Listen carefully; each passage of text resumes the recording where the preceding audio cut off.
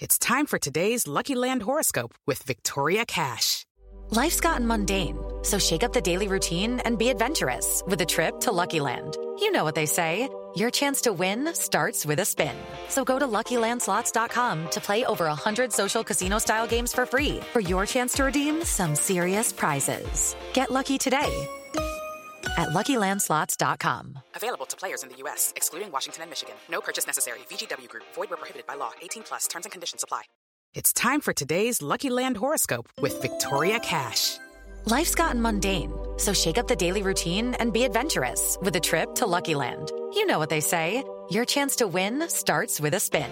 So go to LuckyLandSlots.com to play over 100 social casino-style games for free for your chance to redeem some serious prizes. Get lucky today at LuckyLandSlots.com. Available to players in the U.S., excluding Washington and Michigan. No purchase necessary. VGW Group. Void where prohibited by law. 18 plus. Terms and conditions apply. Great news, Oscar fans. We now have a real horse race for Best Picture. The Irishman just pulled even with Once Upon a Time in Hollywood in Gold Derby's expert predictions after The Irishman had its world premiere at the New York Film Festival on September 27th. I'm Daniel Montgomery, and I'm joined by Susan Wozina, who has been tracking the Oscar odds. So, Susan, tell us about this big change and just how close the race now is. Well, the experts are usually critics or someone who writes about movies, and many of them actually caught a screening in LA or at the New York Film Festival last week, and therefore they have inside knowledge of what is in store for everyone with The Irishman. And what happened was over the weekend, basically Once Upon a Time, which was slightly ahead of The Irishman caught up with it. So right now, out of 27 experts, 26 are predicting a nomination for both of them, but 11 are either picking The Irishman to win or Once Upon a Time in Hollywood to win, and their odds are neck and neck. It's 15-2 to 15-2. So, yeah, it's a little exciting now because those two movies have been on top ever since we put the prediction site up on early August. So something is happening a bit. And, as the reviews have been coming in, The Irishman, as we're recording this, has a score of 92 on Metacritic. All reviews are positive. On Rotten Tomatoes, there are 59 reviews as of this recording and 100% positive. Do you think, Susan, that's going to have that's going to translate to what the Oscar voters will think? Because, critics and Oscar voters aren't always on the same wavelength.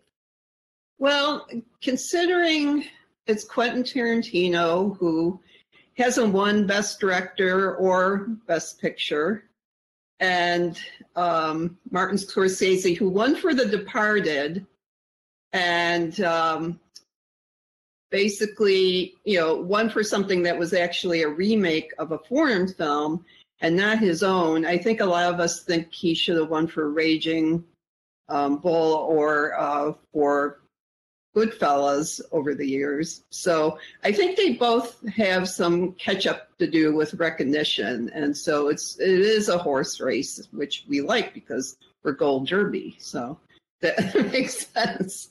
But until then, I mean, the race hasn't really shifted as much. So that's why people are excited about this change of pace. Yeah, and it's interesting, the irony is that, while Quentin Tarantino is overdue for the Best Director Oscar, he actually has more Oscars already than Martin Scorsese does because he's won twice for writing. So it'll be interesting to see, does one win both picture and director? We've seen a lot of splits between those two categories, but these are very director-driven films, so they seem like the kinds of films that would win both awards, kind of like The Shape of Water 2 years ago. Well, I disagree to. I agree to disagree because I think it could be Tarantino gets the director and Marty gets the picture. That might happen. Yeah. I do also think, it is a little early to go all in on either or, but Scorsese, it took them so long to give him an Oscar that I feel like the Academy will not bat an eye at potentially giving him a second one.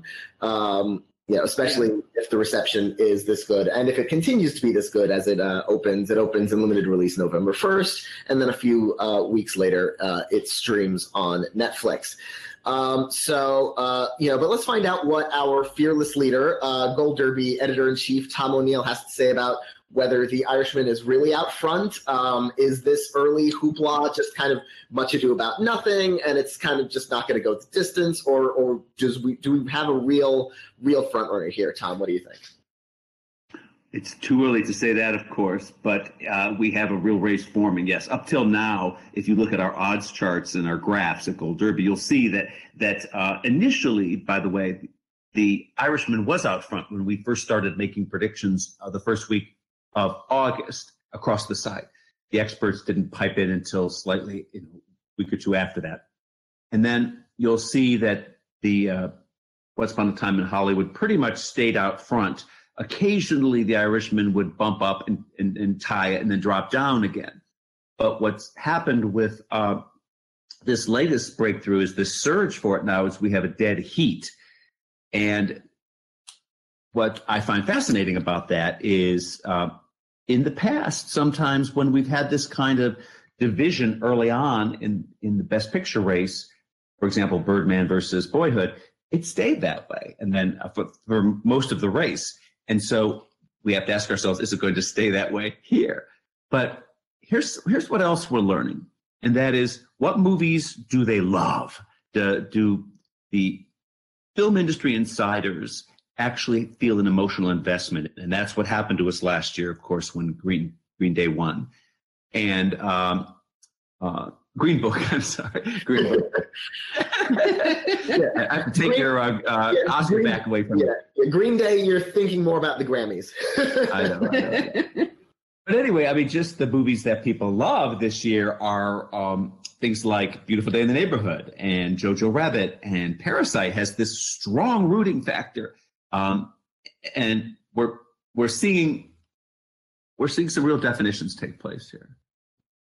Yeah, and it's it sort of does remind me, this is Scorsese in epic mode.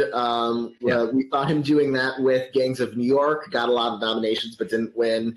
And then The Aviator, he probably came even closer to Best Picture, but $1 Million Baby ended up beating him at the end. And it was a similar kind of, one of these has passion and the other one is this great technical achievement. So it'll be interesting if something like a Jojo Rabbit ends up being the one that tugs voters' hearts, or if the Hollywood factor of Once Upon a Time in Hollywood is what really gets voters passionate.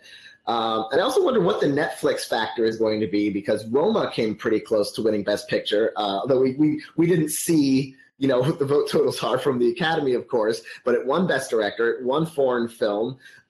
Green Book beat it for Best Picture, but it might have come pretty close to that top award.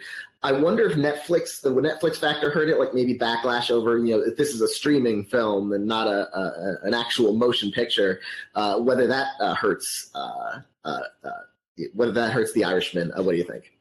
Or maybe whether it helps it, because think about this. Those of us in Hollywood here who think, oh, God, I've got to give up 3 hours and 25 minutes for a screening of The Irishman. You think, oh, my God, what an investment of my time. You might wait to see it on Netflix and then not begrudge the fact that it's so long and just really luxuriate in watching it on your big screen. I don't buy this whole baloney of, oh, you have to see it on the big screen versus your own screen. And one of the chief reasons Roma lost last year was because it was seen on the small screen. I know that's the prevailing wisdom, and it may very well be true, but I don't believe it.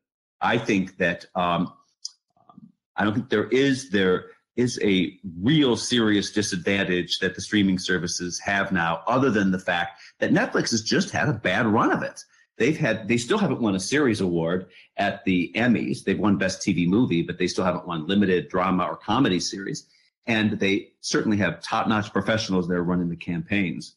But I think we're focusing on the wrong thing here. I think that there is no Netflix factor. I think people are rooting for the whole streaming service to succeed. It's the future. And just as we've seen Hulu and Amazon do so well at the Emmys in the top categories with breakout shows, I don't think Netflix is going to face a backlash either. Also, Roma won cinematography. So if people were watching on a small screen, it didn't destroy the... Oh, there you go. Oh, that's a great point, Susan. Thank you. Yeah.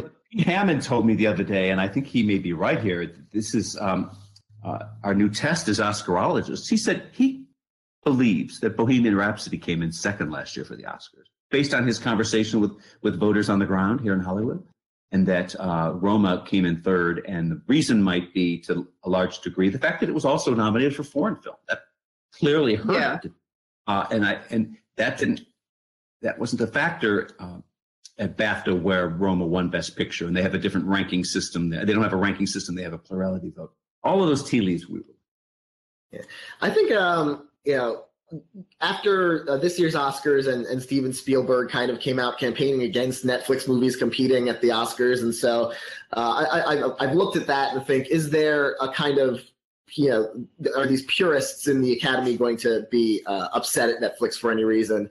And then I also start to wonder, especially looking at a year like this, it's like, well, who is Netflix actually hiring? They're hiring Martin Scorsese. They're hiring Alfonso Cuarón. They're hiring, and all of these incredible movie artists. And even in series, you've got people like David Fincher, doing House of Cards and Mindhunter. So, not just the fact that Netflix has that kind of snob appeal already, but also the fact that basically if you're in the Academy, there's a decent chance that Netflix has written at least one of your paychecks in the last few years. So it certainly is an outlet for people to make film and TV and, content that sort of crosses those boundaries between film and TV. So I think there might be a silent majority out there who really think Netflix is the wave of the future and willing to embrace it. Here's the Best Picture lineup for the top 10. Susan, I'm going to come to you in one second. This is the new breakdown as of yesterday. We're recording this on Wednesday morning, October 2nd. Once Upon a Time in The Irishman tied, Marriage Story second, Jojo Rabbit third, Parasite 4, what is it? 1, 2, 3, 4, 5, Ford v. Ferrari 6, Little Women, Beautiful Day in the Neighborhood, The Farewell, and 1917. The one change other than the Best Picture tie that has happened in the past week, in the previous week, was the fact that Parasite and Ford versus Ferrari flipped positions, so that it's Parasite moved up to 5 and Ferrari dropped to 6. Susan, you've observed changes in other categories since the last week, in for example. Right. Well, Al Pacino was sight unseen. The Irishman was in third for supporting actor, and right now I think Joe Pesci, this is among the experts, he is in 6th. And but the one actor from the cast that did go up is Robert De Niro, who was in 4th place. He went 3rd, and then Jonathan Pryce from The Two Popes took 5th, and then 6th was Antonio Banderas in Pain and Glory. So what is your prediction right now, Susan, for Best Picture winner? And Daniel, you answer that question next. And both of you will wrap up here where you give us your rationale as to why that's your number one. I think it's The Irishman. And you're talking about Netflix. I mean, do you think they would let even Martin Scorsese make a 3.5-hour movie and just let it play in theaters? No, I don't. So I think it probably brought out, I haven't seen it yet. I'm dying to, but I think basically, this is a culmination that he's gathered the gang back again, the actors he's been known to work with, and also the topic and a different sort of, kind of Lion and Winter sort of gangster tale looking back in time of his life and his regrets. It just seems like this is something they're going to maybe want to give the Best Picture to, just to celebrate him. And, in Quentin Tarantino, similarly, I mean, he has an actor who's aged a bit and isn't in his prime anymore in the middle of Once Upon a Time in Hollywood. And so there's some, you could make the same argument about Quentin Tarantino too, to kind of, this would be like a career win in a way, thanking him for doing what he has done to Hollywood. So, either one, but I think my sentiment goes towards The Irishman more. Yeah, I've got The Irishman on top at the moment. It'll be interesting to see what they make of Scorsese winning again, because he won the Oscar for The Departed for Best Director, and that also won Best Picture. But that kind of felt like a makeup award at the time, and so there might be an eagerness to, one, I don't think voters would bat an eye giving Scorsese Oscar number 2, and also the fact that he's going back to working with Robert De Niro on this film and bringing us a Robert De Niro performance that is the caliber that we haven't seen from De Niro necessarily for a while. And of course, they made Raging Bull together, which was one of the films that Scorsese was, a lot of people think he was robbed for.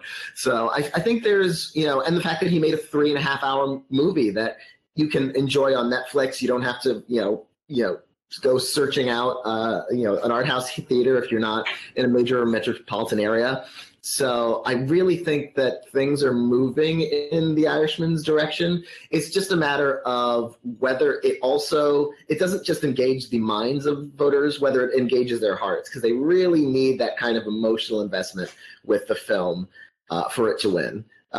Where do you stand now on Tom? What was your number 1 for Best Picture?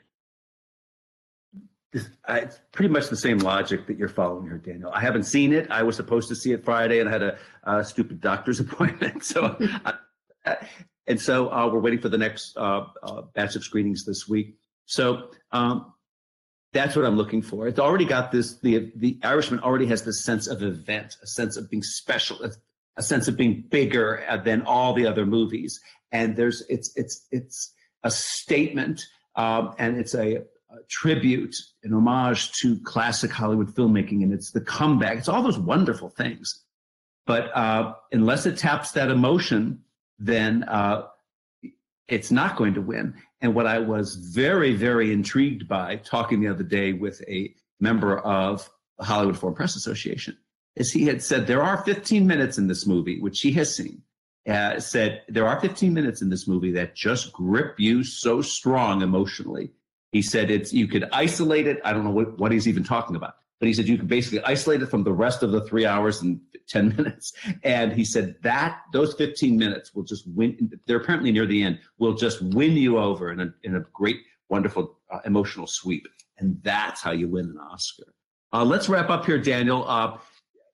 Tell everybody how they can join this conversation with their questions. Yes. Thank you, Tom, and thank you, Susan, for joining me, and thank you, everyone, for watching. We will be taking your questions for future podcasts. You can send them to us on Twitter at Gold Derby.